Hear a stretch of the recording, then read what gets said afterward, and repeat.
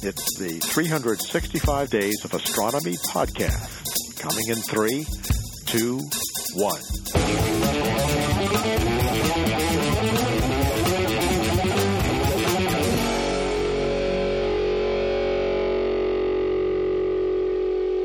We did it. We're live. Oh, wait. There's everybody. I'm going to... 5 o'clock really just sneaks up on us there. So everybody, if you don't know how this works, please say hello in the chat, and then I will say hi to a bunch of you. YouTube is not receiving enough data. That's all you get, YouTube. That's all I'm going to give. Let's see. Nope, pop-up chat still doesn't work. All right. So, yeah, I'll give people a chance to say, more people a chance to say hello. Say hello. Tell us that we exist. And just to let everybody know, we've got a fairly lengthy interview today, and it's mostly because I was having too much fun talking to the special guest. So I'll try to be wary of the time. We'll need to wrap this up, the main part of the show, at about the halfway mark, and then we'll switch over to the actual interview. But it was just too much fun. And our guest, the special guest, comes from my island, so we had stuff to talk about being on an island. Yeah, no, I'm not that. We're not that remote. We've got 37 cases in British Columbia for coronavirus as of today. A total of 80 in Canada in total. But we are right on the other side of the Washington border, which is the hot zone. So yeah, you guys are probably handling it a little bit better than we are. We are. It looks like we are a little more prepared. We have a lot better testing infrastructure than I think you guys did. If there's one thing that seems to be a big problem, it seems to be the state of testing in the U.S. I was listening to some interviews about how difficult it's been to get the tests and to get everything confirmed, and actually the heroics that a team of researchers in Washington went through to get these first cases found. It's kind of amazing when you look into this. Kind of enraging / amazing. That describes a lot of it. Yeah. All right, now here we go. Hi to Andy Cowley, Bob Mueller, Bort Klankar, Brian Yuku, Ian Farquharan, Jay Brodeur, James Haney, Nancy Graziano, Paranor, Ryan Schmitz, Scott Bragdon, Tony Flush, Uncle Bill, Drew In, David Dunn, and there were some other names popped up there. But hello, everybody. Welcome to this fairly regular episode of the Weekly Space Hangout. This is not a bonus episode. This is not one of the episodes where, in an alternate universe, I went to Japan and then came home. So this episode would have happened in either of the timelines. Yeah. Hello, Frank Tippin. So are you... do you think that we'll ever be talking about anything that isn't the coronavirus for the next couple of months? Do you want? People are losing their freaking minds out here. I can't believe it. Where are you, Pam? You're in... I am just about 20, 30 miles west and a bit north of Los Angeles, California. Yeah, right. You're in California. Yeah. Unbelievable. Yeah. Really? Wash your damn hands. It's good. You wash your hands. Yeah. Yeah. Yep. I don't get it. I think this is going to be this will be what we talk about. I hate to say it, but I do hope that the impact is minimal. I would like to be able to, all this working from home. It's so tough. I was telling all my workers that I'm going to need all of the writers, all the team, that they're all going to have to work from home. And you're draconian. I know, and they all were like, we already do? We already have? I'm like, yeah, nothing's changed.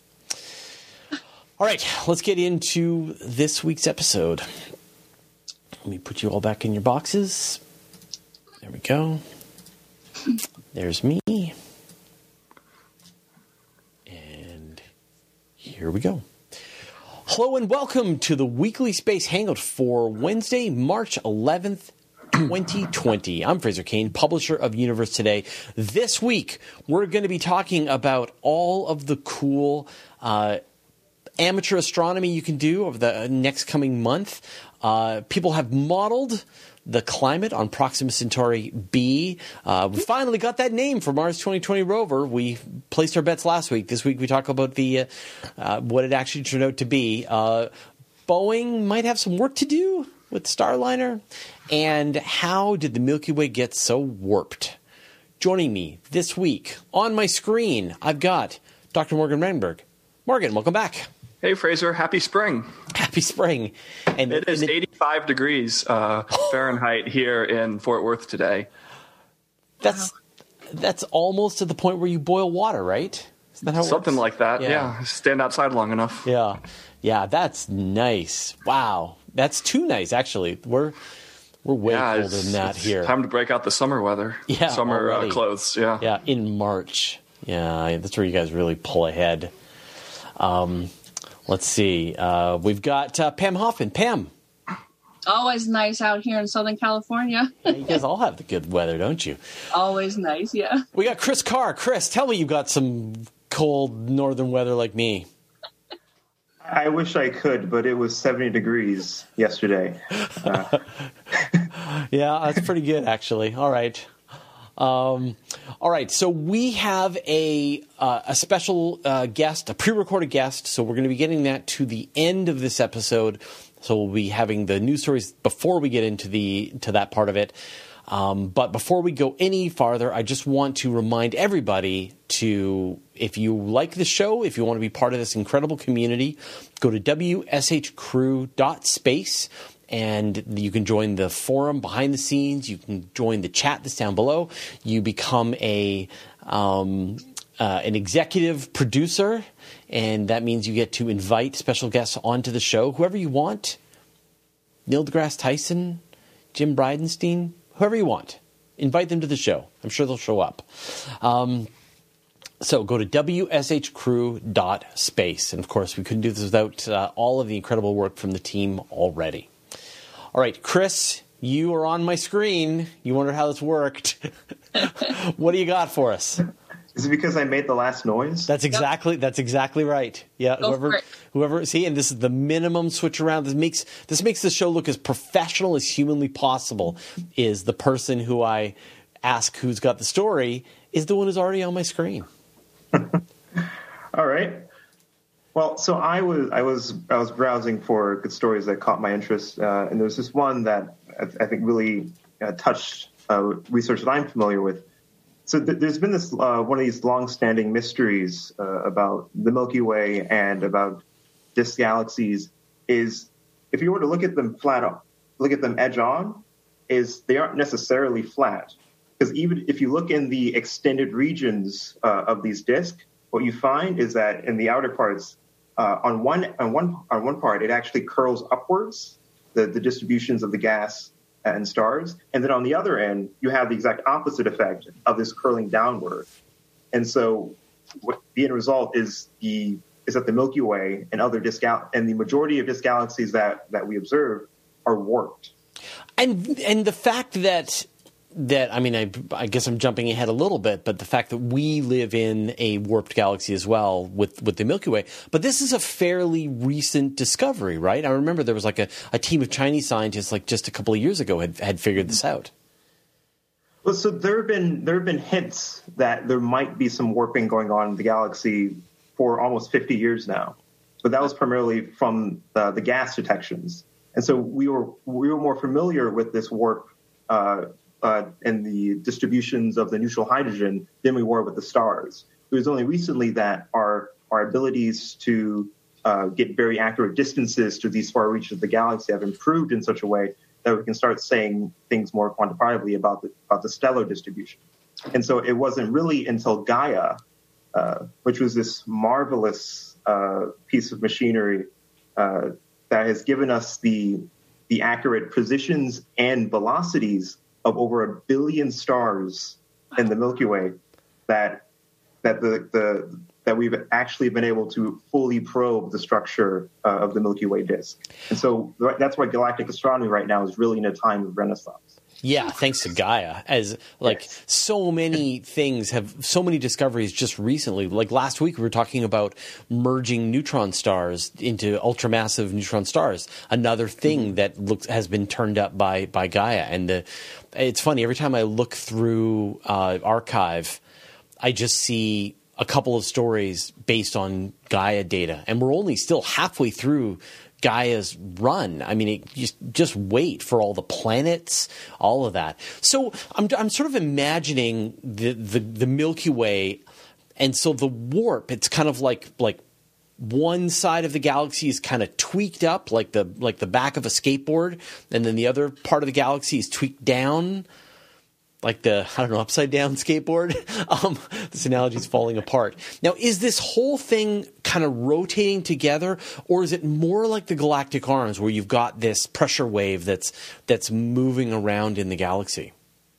So that's an excellent question, and that was exactly the aim of this new paper, which was trying to model the rate of precession of the warp of the galaxy. And so just like how the orbit of the Earth sort of precesses around its axis, it's believed, well, at least it's a possibility that this could also be the case with the warp of the galaxy. And so they considered a number of different models. They considered a static warp, and so a warp that didn't change throughout time. It's sort of like a remnant of our formation history, or a warp that is more transient in nature, which could be induced by a extragalactic collision that may be rippling through the distribution of stars, thus giving us something that would look like a warped disk. You know, Chris, when I was in school, I remember actually drawing out like a model of the Milky Way galaxy, and we had this bulge in the middle, and then of course it went along, but we thought it was flat at that point. I mean, this was years ago. Do we still see the bulge, or has that been confirmed less, significant, or what's the deal with that now? The bulge? Yeah, like the bulge, like in the middle of the Milky Way galaxy. Right. Well, Gaia has also given us, I guess it goes back to what I was saying, how Gaia has given us so much information about the substructure of the Milky Way that it does seem like the Milky Way does have like a pretty preeminent bulge. Okay. And so if you're looking at the bulge edge on, what you actually see is like a diffuse X. Right. And, oh, no kidding. Yeah, and so it's called the boxy peanut bulge. Okay. So what caused it? What's caused the warp in the disk? Okay, and so back to what I was saying about the different models about where the warp came from. If it's like a static feature or a transient feature, this can tell you about the where the warp came from. And so there have been many ideas about where the warp may have came from. Some ideas talking about like this may have something to do with the dark matter distribution around the galaxy, and about a clumpiness in the dark matter substructure that may be pulling on one edge of the galaxy more than so on another. Mm-hmm. And so that would be more consistent with a stable warp, a warp that's non-changing, while something akin to a collision is more consistent with a transient warp. And the results of this paper is that their model is more consistent with a warp that is transient in nature and not one that is static. In other words, a collision. Indicating that there must have been some collision, occurring in the outer disk of the Milky Way at some point over the last 1 billion years. And so how this is working, if you have the galaxy like this, and if you have an impact happening in the outer parts, so what happens is the entire disk is going to actually goes down, not just the part that's impacted, but the part that's impacted goes down further than the part that wasn't. And so if you're in the galaxy, it would give you the perception that there's a warp in the disk. Right. And so, I mean, Nancy is asking this question. It's very similar in the chat. Have we noticed similar warping in other spiral galaxies, or is this unique to the Milky Way? So do we see this kind of structure all over the place? Right. So the Milky Way is the only galaxy where we can have the in-depth, three-dimensional motions of all the stars. And so from the stellar distribution, it's hard to find. But in the gas distribution, we have found a number of warps in other disk galaxies. And if my memory serves me correct, the majority of disk galaxies we do see have some indication of a warp.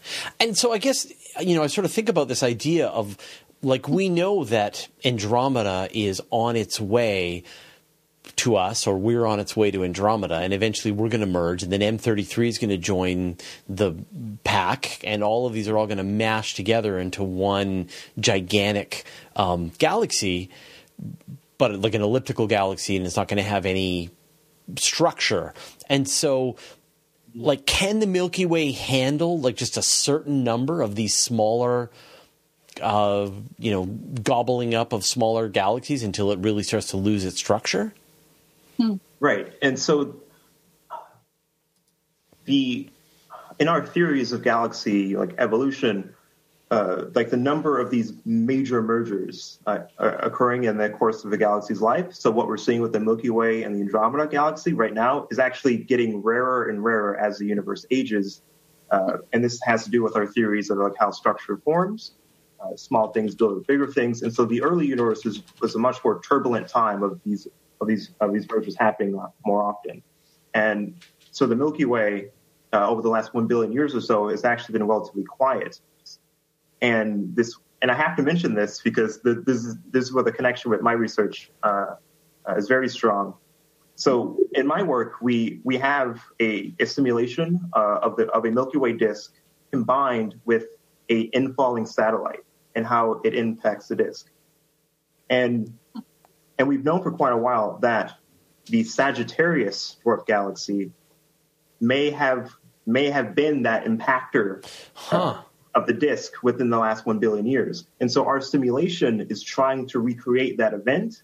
And a collaborator of ours has actually, through the course of his work, was able to replicate a warp in the disk galaxy of the simulation using a Sagittarius analog. So a dwarf galaxy like Sagittarius punched through the Milky Way, but wasn't completely torn apart yet. Exactly. It's about 1/10 the mass of the Milky Way. Right. So what happens is that they go on these orbits, they punch the disk, and then they go through again, and again, and again, and again. And so they get to a point where they just get emaciated into the greater form of the disk. That's amazing. Can we see that other galaxy anywhere? Yeah, so we can actually see Sagittarius now because it's believed that it very recently punched the disk. And so you can actually Google the Sagittarius stream, which is just like the stream of stars that are sort of falling away from that dwarf galaxy. So if this is the disk, the Sagittarius is right here, and you see these streams of stars sort of connecting the two. It was caught in the gravity of the bigger galaxy, right? Yeah, right, because Sagittarius is being torn apart by the tidal forces, and so that the streams are just the remnants of that past super cool collision. Morgan, speaking of planets. Yeah, I was really interested by a piece of work that came out this week that tried to take climate models developed here on Earth and apply them to exoplanets. And this is really kind of interesting and exciting because climate models are something we've very developed and tested rigorously here on Earth. And they can hopefully help us answer questions somewhere where we really know nothing. We have no idea what any exoplanet really looks like, how its atmosphere behaves, what the configuration of its surface is. And if we can use these models that we've in some way been able to validate with like the one known test case, we might be able to infer a little bit about what's happening elsewhere. And so what they did is they took one of these legacy climate models and they started to modify it for use for other planets. And this actually turned out to be like the heaviest lift of the whole process, because these are models that have been developed for decades. They're mostly written in Fortran. And they're over, since the 1970s, as these things have been built up, tons of like little bits have wormed their way in that just make these implicit assumptions about the Earth. Like you might hard code in the value for gravity, for example, because, in 1970, there are no other planets. You're not concerned about the fact that you might one day apply this to another star. So they had to go through and they had to sort of pull out all of these places where implicit assumptions about Earth had been baked in and make those adjustable parameters. And so then they took that and they applied it to Proxima Centauri b, which is the closest exoplanet to Earth. And they ran basically 4 different configurations of the model. And they did this because, like I said before, we really know nothing about what these planets look like. And so they did 2 versions of the model. And if you have the webpage up, Fraser, there's some amazing animations that you might want to play. They did 2 versions of the model, assuming basically a water world, where you had totally a water liquid surface. And they did 2 versions of the model where they assumed that there was land. And of course, we have no idea what that land might be. So they just superimposed Earth's continents on Proxima Centauri b, because that's as good a guess as any other random configuration. And one of the important things to know is that this planet is tidally locked. And so the same part of the planet faces the star, Proxima Centauri, all the way through the orbit. And so they ran those 2 ocean models, one assuming there was no circulation at all. It was just like static water, and one where there was circulation happening. And then they ran 2 models with the land, one where the Pacific Ocean effectively was pointing towards Proxima Centauri, and one where Africa was pointing towards the planet. And they let these things evolve forward, and they looked effectively at the temperature of what they were seeing. And what they found, I would say, is not encouraging, because they basically found that basically any small changes that you make to the model had dramatic results on what you saw. And so we saw everything from a planet that was essentially covered in ice with only the sort of subsolar part being liquid, to a planet that was mostly liquid ocean, to a planet that had most of the land under ice, to a planet that had most of the land not under ice. And so, of course, only one of these or none of them can be right. And the fact that, making rotations of like where the continents are would be the difference between mostly an ice planet and mostly not an ice planet. Right. Means that this is a failure. Like we can't really infer properties of exoplanets based on even these very sophisticated supercomputer models, because there's just too many unknowns. And maybe that's not surprising, but it's disappointing that at least with the generation of models we have now and the remarkably little information we have about what these surfaces look like, you kind of just got to throw your hands up and say, right. Oh, well. Well, the thing that's interesting, I think up until this point, it was generally assumed that if you have a tidally locked planet with one side always facing the star, then you would end up with one side being boiling, uninhabitable, and the other side being completely covered in ice, utterly frozen. And I think what these models do show is that energy is transferred, that warmth is transferred to the backside of the planet, and cooling is brought around to the front side of the planet. And so you can end up with situations where it is habitable. You just don't know which ones you're looking at. Which right? ones or where or why. Yeah. Or, it depends on ocean depth, depends on currents, depends on continent size, location, how big are the seas, on and on and on and on and on. So, could they even start from scratch knowing about just the planet out there? I mean, it's so far away. That's what, 4 light years away? Yeah. Right. So all they could really fill in are the kind of basic physical parameters. We know the solar output of Proxima Centauri. We know the difference between them. We know the size of Proxima Centauri. In the future, with a telescope like James Webb, we might be able to input some more specific information about the atmosphere.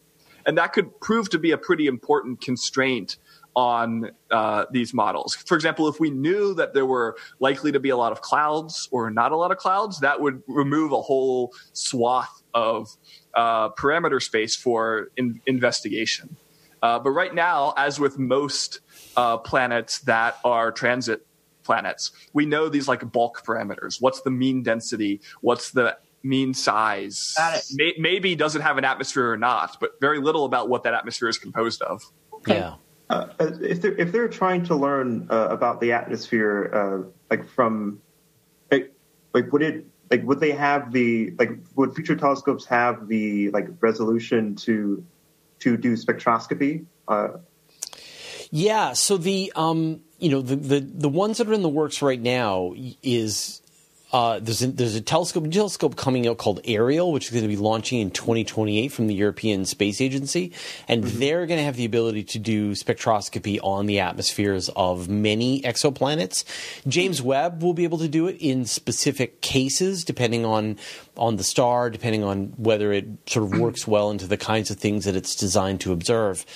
Those are your two main machines. And then a bunch of the ground-based telescopes, this next generation of super telescopes, like especially the extremely large telescope, which is coming from the European Southern Observatory. That's going to have the ability to directly observe exoplanets. So we are, obviously James Webb is going to launch like next year. So, that one will put us in the ballpark within a couple of years. And you have to imagine that Proxima Centauri is going to be a high priority target because obviously of how close it is. And so in some ways we will know as much or more about Proxima Centauri b as virtually any other exoplanet. And so it makes sense why this team decided to choose that as their modeling target, because people will keep coming back to it with every new gizmo and finding out what happens. There was this quote that Jim Green from NASA said about 6 months ago where he said, "We're not prepared to find aliens." And it was not that, we're not emotionally equipped to handle the discovery of aliens. It's that literally the technology, the telescopes, the instruments are not there yet to be able to really properly get to the bottom of some of these questions yet. So it's probably going to be that next generation. It's going to be the LUVOIRs, it's going to be HABEX, and that you're looking in the 2030s for these instruments to actually come online. Gosh, it's so exciting, isn't it? I love being alive at this point in time. It's incredible to me that we have a better chance now to find evidence of some kind of alien life now than ever. That as you said, it could be within our lifetime. We could be a couple of decades away from having tentative evidence that there is life across the universe. Bacterias, right? Well, yeah, exactly. Bacteria life. So, thanks, Morgan. All right, Pam, you're on my screen. What do you got for us? Awesome. So, as you know, I like to talk to you about stuff you can do from right where you are usually. And there's a really interesting conjunction coming up. It's Wednesday, March the 18th. Mars and Jupiter, Saturn, Pluto, and the Moon will all be visually close together, but really they're far apart. And it's going to be before sunrise in the east. So you want to be an early bird or get up early and look for the moon. You can see visually with your naked eye the moon, Mars, Jupiter, and Saturn. But you're probably going to want a telescope to see Pluto. It's there too. Yeah, it is there. But and the beauty of that is that, when we have any kind of conjunction like this with a brighter object, it's much easier to find Pluto in the night sky because they're around there. So the moon is 24 days old. It's just past the last quarter. It'll appear as crescent moon, which can be quite beautiful alongside the planets there. And there's lots more coming up this year. In fact, for the time period of the 18th, I'm looking at my list here, through the 24th, and that goes all the way to the new moon. The 24th, the moon is in fact new. We've got that conjunction. Of course, the equinox is on the 19th. Mars and Jupiter will be in conjunction, Mercury and the moon. So it's going to be moving around. All those different things will be moving a little bit. And I think probably the best day to find Pluto actually is when Mars is in conjunction with Pluto itself, and that's the 23rd of March. And then new moon on the equator. Mercury at the greatest western elongation. And when they say western, you look in the east, oddly enough. And when Venus is in the greatest eastern elongation, that very same day, you're going to want to look in the west for that. So really exciting times. It's funny. I've been getting so many comments on, I did an old video, it's about 2 years ago, about, what's that bright star in the sky? It's not a star, it's Venus. Right. And all the people are popping out of the woodwork. Every 9 months, they pop out of the woodwork again, and they're convinced that it's, Planet X or Nibiru or whatever. And I'm like, nope. Nope, it's Venus again. Just twinkle, twinkle, little planet. Yeah, right on schedule. But this is, it's beautiful. Like, I don't know if you look at it, like, I went and saw Venus last night, and it's just incredible how bright it is right now. You can see it from your location. That's great. Yeah. No, I can see Venus. I can't see Mercury. Mercury is always under the mountains. Right. And I've been able to see it before. The time changed here about 5:30, and you've still got the sun set, but you've still got some of that glow from the sun still, and you can just a little dot. That's Venus. It's very cool. It's like I try to find it as early as possible anytime I have a chance to go out and look. So, that's awesome. Yeah, I can't wait. The thing that I'm looking forward to most this year is the conjunction later on in the year. The Saturn and Jupiter, they're going to be just right next to each other. It's going to be in the same telescope field of view. I think this will be pretty exciting, too. And, I list all kinds of events on my website. I'll go ahead and put a link in the comments below, but spacer.pamhoffman.com and look at Everyday Spacer meetups. Scroll down. I've currently got events for 8 cities. Oh, good. So if you move or travel to one of our cities, you'll have a cool list of things to do right off the bat. Right on. But like I said, I'll add a link to that as well in the comments below. Thanks so much, Fraser. Morgan, let's talk about Starliner. Well, it ain't going great.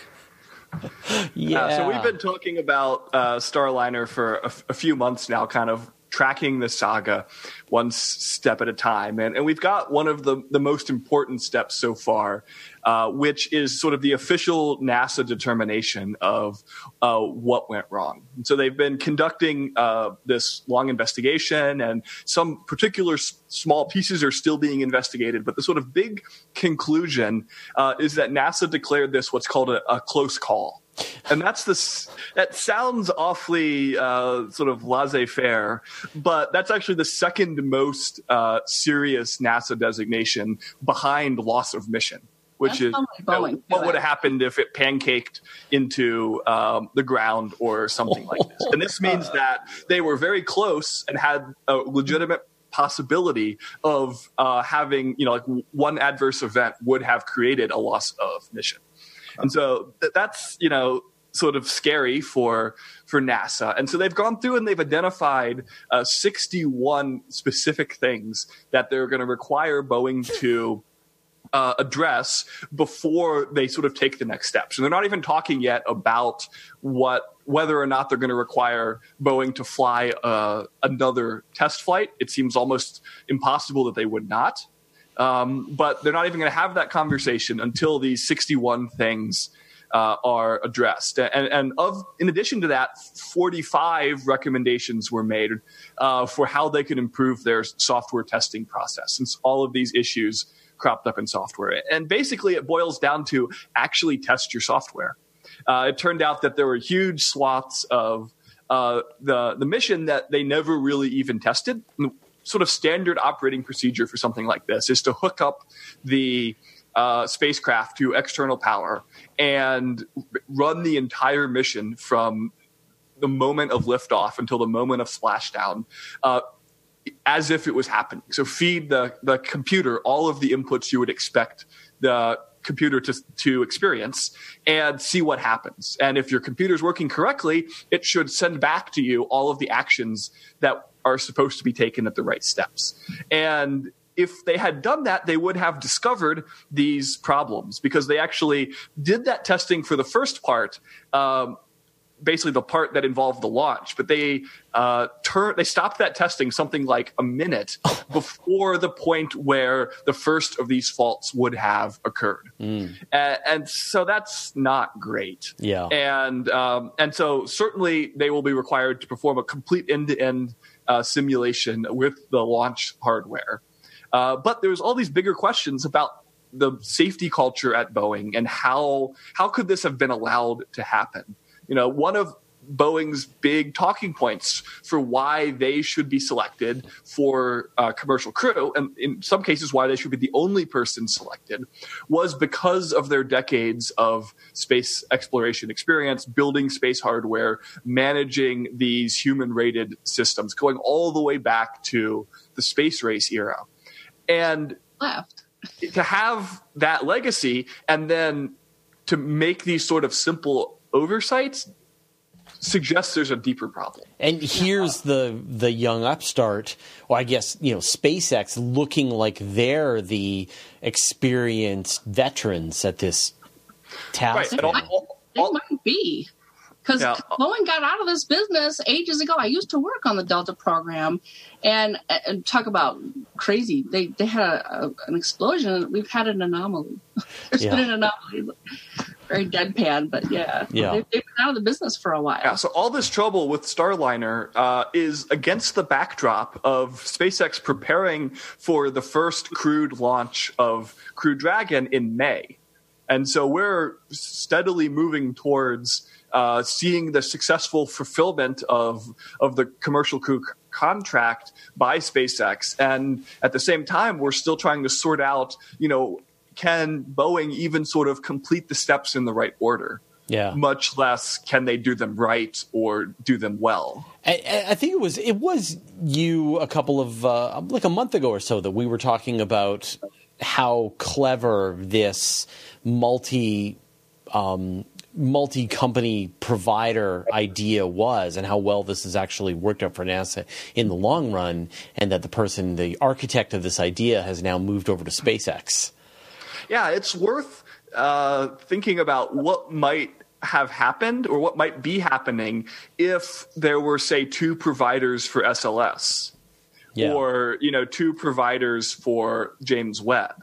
Now, those programs come at a substantially higher cost to the government, but part of that is because with one provider, you're stuck on this treadmill of endless slips and endless budget overruns. And, we got another terrible report from the Inspector General this week about the status of SLS, and it's likely to go billions more over budget just from what NASA said last year the budget would be. I kind of think that if NASA has their head screwed on right, that this commercial crew model will be the model moving forward for subsequent programs. It's already the plan. Seeing that a little bit for Artemis. Yeah. Even beyond Artemis, the idea of making companies buy in themselves. Boeing and SpaceX had to put up their own money to develop this technology, and saying, well, if you ain't first, you may be no one. Will get them to actually get the project going and to do it right. Yeah, totally. All right, we're running out of time. Thanks, Morgan. Before we go, I just want to give everyone an update. Last week, we talked about the possible names for the different Mars rovers. The one that was chosen was Perseverance, which is fine, I guess. Just hard to spell. Your spell checker, yeah. Yeah, and so I've been practicing already. P-E-R, sever, like cut, and then ants, A-N-C-E. And so now I've It's been easier to get into my head than Mars Reconnaissance Orbiter. Oh, I still can't spell reconnaissance. Yeah, right. Exactly. Yeah. Isn't English a wonderful language? MRO. It's spelled MRO. Yeah, exactly. It's MRO. No. All right, Pam, you're on my screen. So where can people find out more? Itty bitty book. I have worked on this and created 15 simple ways to get involved. That's on Amazon now. I have a class. Next one is starting on the 31st, of course, Southern California. And I am putting together a star party once a month, unless it rains or there's fire. Or coronavirus. I don't think that's going to bother us that much. We'll see. I don't know. We'll see. But I do have meetups in various cities: Thousand Oaks, Boston, Providence, Cleveland, Los Angeles, Phoenix, and events on my website. Yeah. So, all right. Maine. Chris, what are you working on, and where can people go to find out more? Just anything to do with galaxies right now. But if you want to learn more or follow me, I also do a lot of outreach around the city of New York. You can follow me at The Real C Car on Twitter. Excellent. Morgan? MorganRenberg.com is the website. You've got 1 week left to see my space exhibit Launchpad at the Fort Worth Museum of Science and History, and then I will disappear off the face of the Earth for a month as we rush to get our next exhibit, Project Planet, installed, all about the science of climate change and what we should do about it. I thought you were going to say honeymoon. Yeah. No time for that. Got it. All right. And, of course, I've got a new episode dropping in a couple of days all about water worlds on my channel. So Universe Today on all the things. Now, everyone stick around. We've got our special guest interview that I'm going to run now, but the rest of my co-hosts are now free to head out. So I'm going to give them a chance to all wave goodbye. Ciao. Stay healthy. All right. Bye. Thanks, guys. We'll see you in various upcoming weeks. Take care. Bye-bye. No matter what happens, the Weekly Space Hangout will be able to continue on. Right on. All right. All right. Let's get on with the interview. Bye. Weekly Space Hangout is Professor John Willis from the University of Victoria, which is on my island. John, welcome to the Weekly Space Hangout. Thanks for having me, Fraser. For people who may or may not know, of course, I live on Vancouver Island. I live about halfway up Vancouver Island, and John, you're down in Victoria. Yeah, I'm down at the bottom. That's right. It's a big island, though. So, you know, I'm in the sunny half. Yeah, no kidding. Yeah, I'm on the rainy half. So who are you, and what do you do?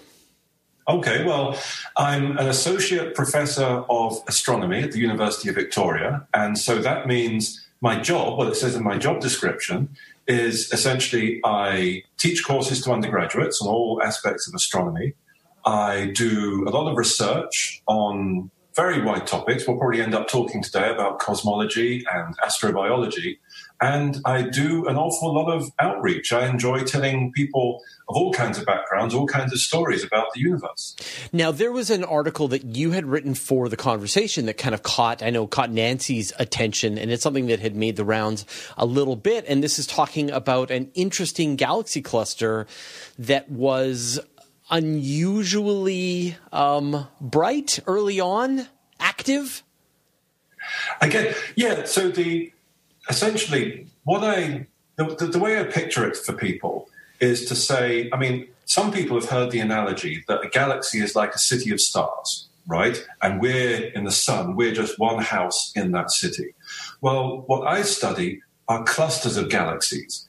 And in that, using that same analogy, I like to tell people that a cluster of galaxies is like a city of galaxies, okay? And then people say they can imagine that in their head. And then I say, imagine if you were an archaeologist, though. Wouldn't it be amazing if you had a telescope that you could look through and you could see the world's first cities? You could see, let's say, Jericho, or you could see something like that. And you could peer through the telescope, right? And you can see people going about their daily life, let's say 7,000 years ago. Well, in astronomy, because we use real telescopes and because of the finite speed of light, when I observe a galaxy cluster at great distance, and when I talk about great distance, the one I wrote about, the light has taken, let's say, 10.4 billion years, most of the history of the universe, to get from where it started to us. So when I look through my telescope, I'm looking back at this city of galaxies as it looked 10.4 billion years in the past. And getting to the heart of what you mentioned, what I found interesting and a few other people found interesting is this galaxy cluster. It's a bit like looking back at a city and saying, gee, that looks pretty modern. Yeah. I mean, that's pretty built up. And it looks, the daily life of the people there is pretty sophisticated. So what that means in analogy is this galaxy cluster is massive. And if you were to take it from where it is 10.4 billion light years away and put it in the modern day universe, it wouldn't look out of place, right? The galaxies are as evolved as we see locally. The giant halo of X-ray emitting gas is just as mature as we see in the local universe. And so when I see that, that tells me, the universe must be doing things quickly and probably quicker than we had anticipated in the years before we even saw it. Because let's do the maths, right? The universe is 13.8 billion years, right? So when I look at this galaxy cluster, it's 10.4 billion years ago. So the age of the universe at the time, do your maths, everyone, 3.4 billion years, right? Now, what I wrote this paper on was essentially using a technique using the colors of the galaxies observed with the Hubble Space Telescope to work out how old are the stars when I'm looking at them.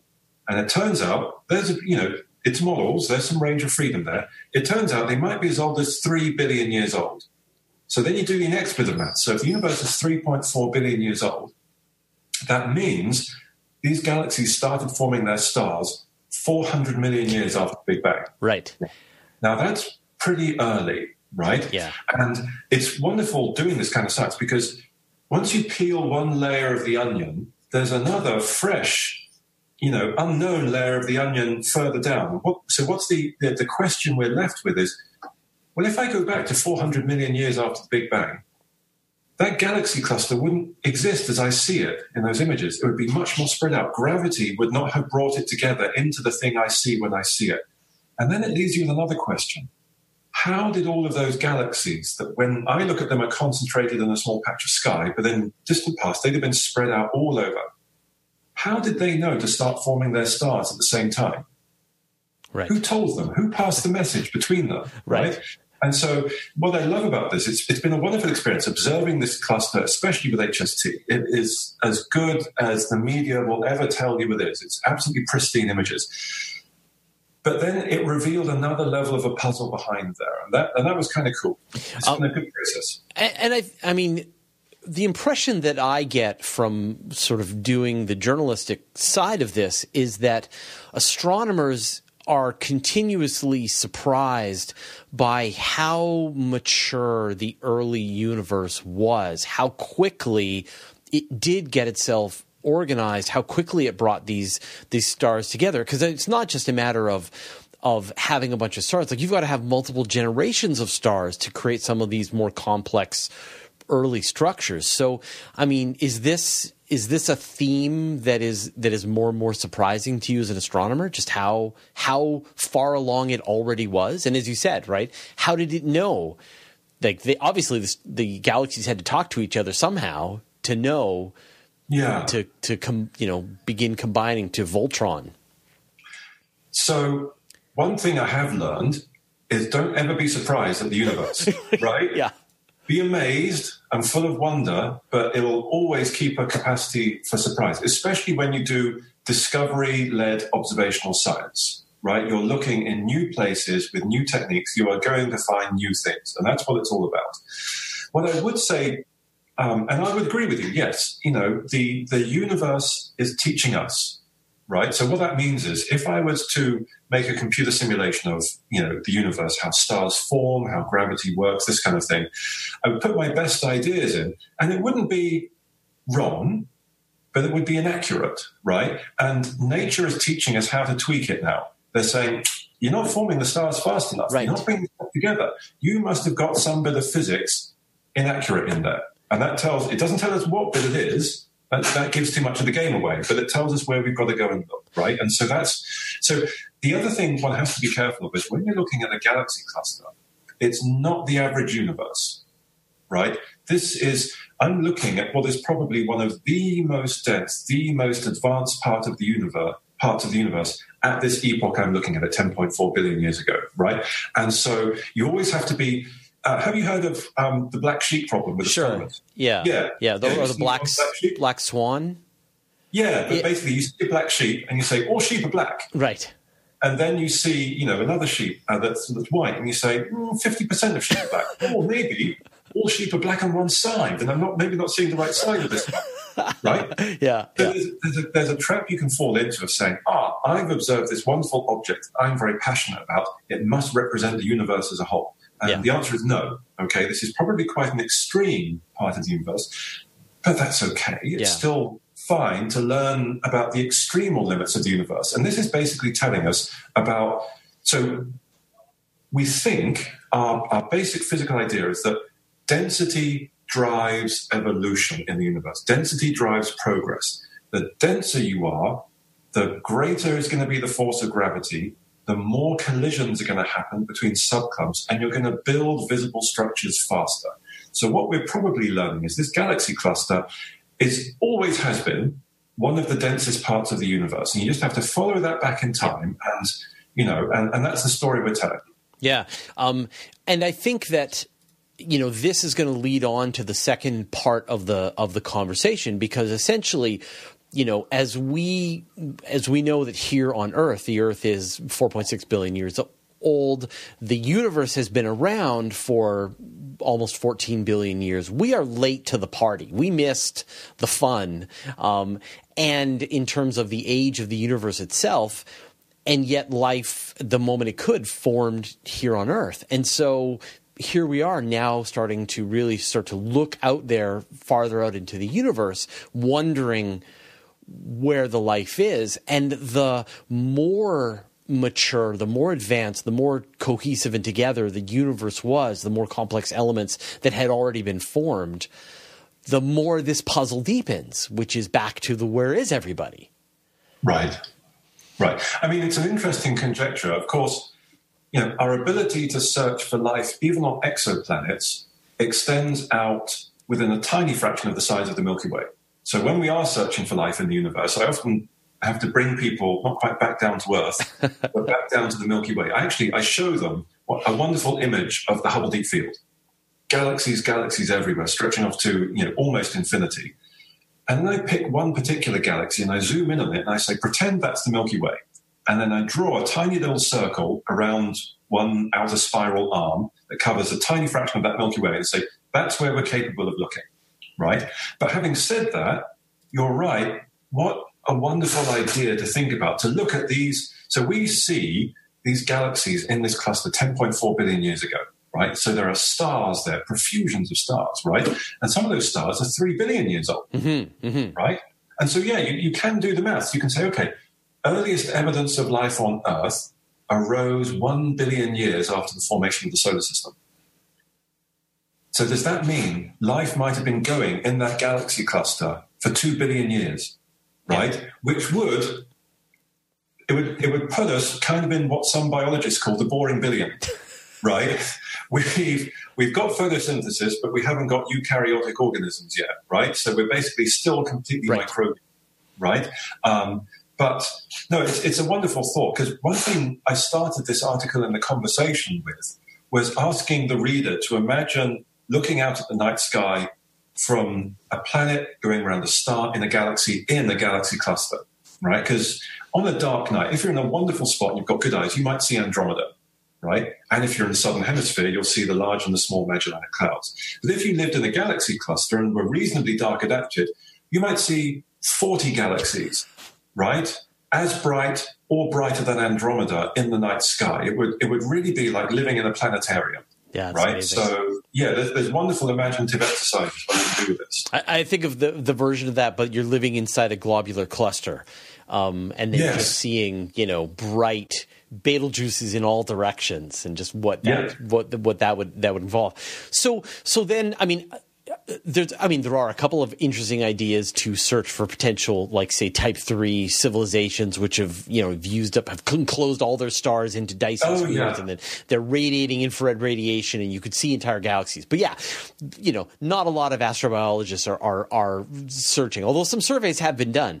But the search for for some kind of evidence for biosignatures is a lot closer to home, even in our solar system, even potentially here on Earth in some of the more extreme environments. There's some really fascinating astrobiology work that's going on even on our planet. So to sort of set aside your galaxy, astronomy hat and sort of put on your astrobiology side of things, how do you feel about kind of the state of astrobiology so far? What is really exciting you about where we're at right now? Well, because I've been teaching astrobiology to undergraduates, must be almost a decade now. And I wrote a book about it that basically grew out of those experiences with the undergraduates. And that's then allowed me to go off and do various adventures. So I've been to visit the oldest fossils on Earth, and I've been to the labs where we investigate them. I've been to the depths of the oceans with the exploration vessel. Wow. Right, and I've operated ROVs at depth and visited deep ocean hydrothermal vents. Yeah. And so the first thing you learn as an astrobiologist is how amazing Earth is, right? But then, I think where we are existing now, so what did we do first of all? First of all, we explored the planets and moons of the solar system, right? And NASA made a really good, bookending of that in that, 1967, you have the first space probe to Mars, I believe. It was the first one they did on a flyby mission, all the way up to 2017, actually 1965, Mariner. 2015, you have New Horizons, right, visiting Pluto. And so for NASA, that was the bookending of their primary exploration of the solar system. And then once you've done it once, then the question is, well, where are we going to go back to? Right. Right? And, of course, we've been to Mars a great many times, I guess for two reasons. One, unfortunately, I have to quote Donald Rumsfeld for this. It's doable. Right. And secondly, it's got ground and sunlight. Yeah, it's easy to get to, relatively speaking, easy to land on, relatively speaking, and easy to operate on. And so we can actually do the science there. What science is there? Well, we've realized that, although the surface appears to be dead, right, lifeless, there are niches, there are amazing places. So on Mars, the thing that really gets me going, there's two things. One is, they have a really wonderful, boring name, recurring slope linnae. Yes. Every spring on the slopes of Mars facing the sun, we see dark streaks coming from cliff sides and down into gullies. And we think that's salty water happening every Martian spring. And every Martian autumn, they freeze up and they disappear again. So there you've got a regular supply of water, right? Who knows what's going on there? At the moment, getting there is not doable because you're talking about 55 degrees Celsius. It's not good rover terrain. Right. The other thing I think is cool is some great science is being done on planet Earth on subglacial lakes in Antarctica, right? Basically, a very cold environment, but the pressure of ice means that at the bottom of these ice sheets, you can get liquid water, right? And we've drilled down there. There are living things in them. We're still actually characterizing the habitats. But using the same radar techniques, we can see those liquid water levels in the ice caps of Mars. Yeah, that's an interesting. Actually, I haven't talked to anybody about that idea. That all of the thinking was on let's go to Europa, let's go to Enceladus, let's send some nuclear submarine down through 100 kilometers of ice to try and sample the under ice ocean, but if you get enough of that pressure on the ice to form a liquid water, you only have to go down a mere kilometer or two in the ice cap, to be able to sample what is possibly a liquid water environment. And if there's any place that there's going to be life on Mars, it's going to be down there. That's absolutely fascinating. How do you feel? Obviously the search for life here in the solar system is one thing, but there's a lot of really great instruments and telescopes coming online. James Webb is going to be participating in this, some of the ground-based telescopes. Scientists are now starting to think about biosignatures. What are the kinds of evidence that you could see in the atmosphere of another world to say, okay, there's life there. How are you feeling about the state of that? I guess, we're sort of in the preparation for being able to start making those discoveries. You know, when I teach my students about this and write about it, we're really at the beginning of the age of exoplanet atmospheric spectroscopy. We're going to start doing the measurements of these exoplanets that we will need to do to observe biosignatures. My sense, though, is what we are going to learn about for, I don't know, the first 10 systems observed, 500, 1,000, 5,000, 10,000, we are going to learn about exoplanet atmospheres. Yeah. Because they are, remember what we said, it's discovery-driven observational science. Nature is going to surprise us. Nature is going to do things with these atmospheres we did not think possible, and possibly many of them will not involve life, right? But then I teach people, once you've learned about the range of properties, then you can spot the needles in the haystack, right? And so I know, now you have to, if you're applying for money, you have to say, we're going to look for biosignatures of oxygen and methane, and this is going to tell us there's life there. Quite right. Okay, that's how you get your money, right? But then how do you do the science? You go back to the boring groundwork, right? Yeah. I often give people the analogy of the biology experiments on the Viking Mars lander, right? NASA threw the ball long.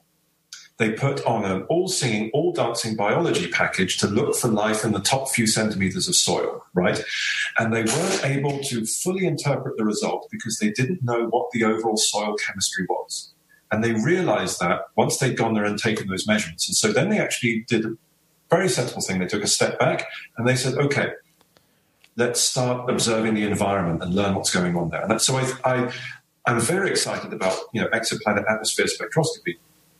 But I'm also realistic and also learning about exoplanet atmospheres, life or not, is going to be amazing. Yeah. Right? Yeah. You want science fiction, you're going to get amazing science facts, right? Yeah. But then once we've looked at, I don't know how many, 5, 10,000? Yeah. Right? Then we're going to see the needles in the haystack. And those are going to be the ones where somebody's going to say, something's not right there. I can't make that atmosphere happen. Right. But I always tell, those I work with as well, as an astrobiologist, life has to be the explanation of last resort. Yes, it's right, because it can always be explained by aliens. Yes, everything can be done by aliens. Right. But you've got to start with what can nature do with just the building blocks we know are there. Yeah.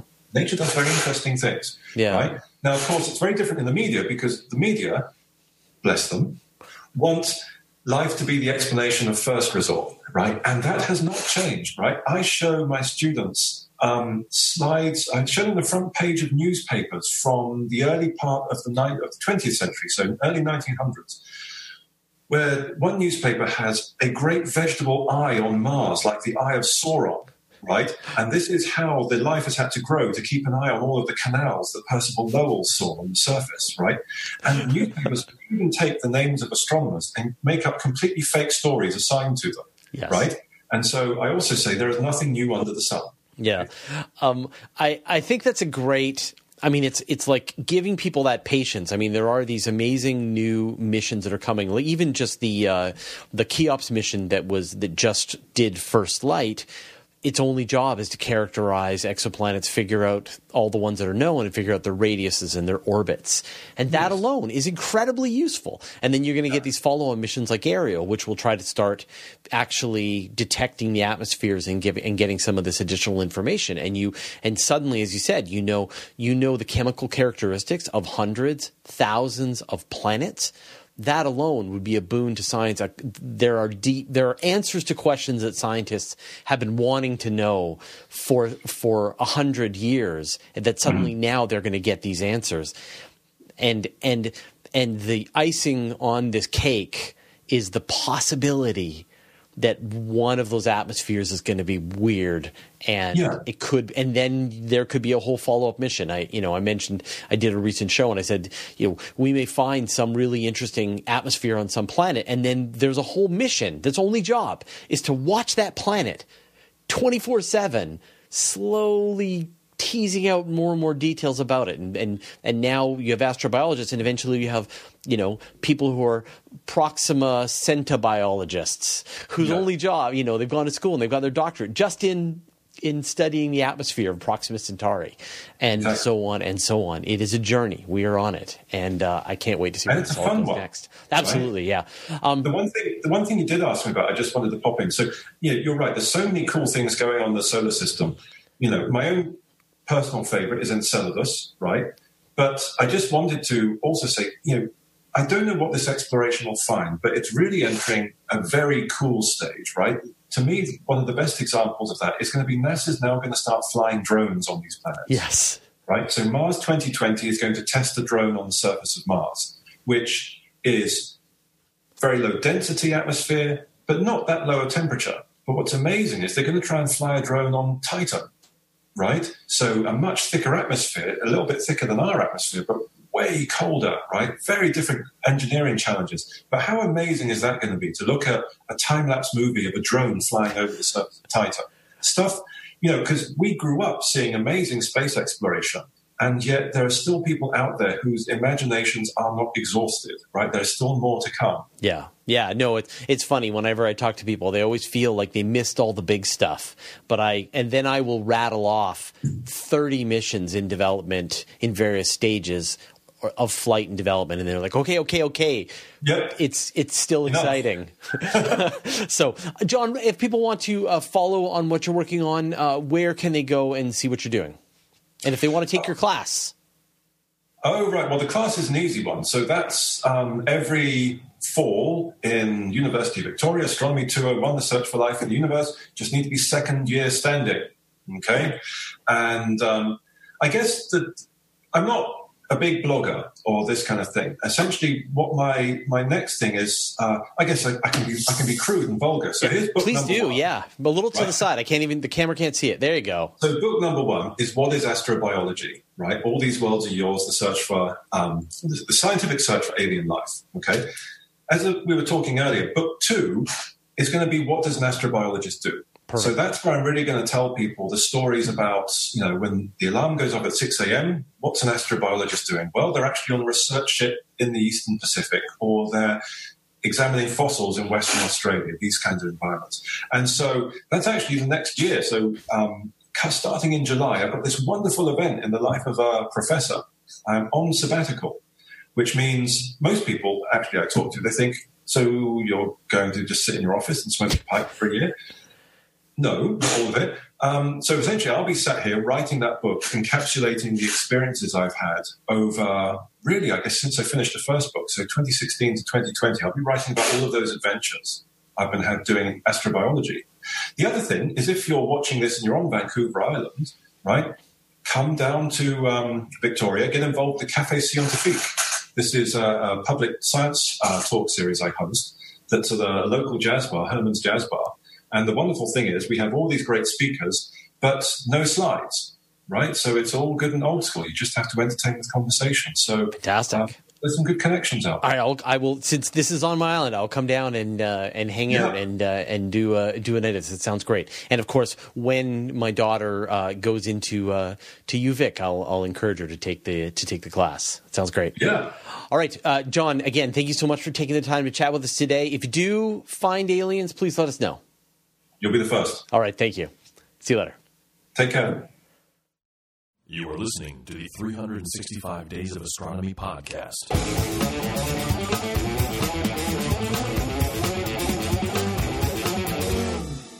Cool.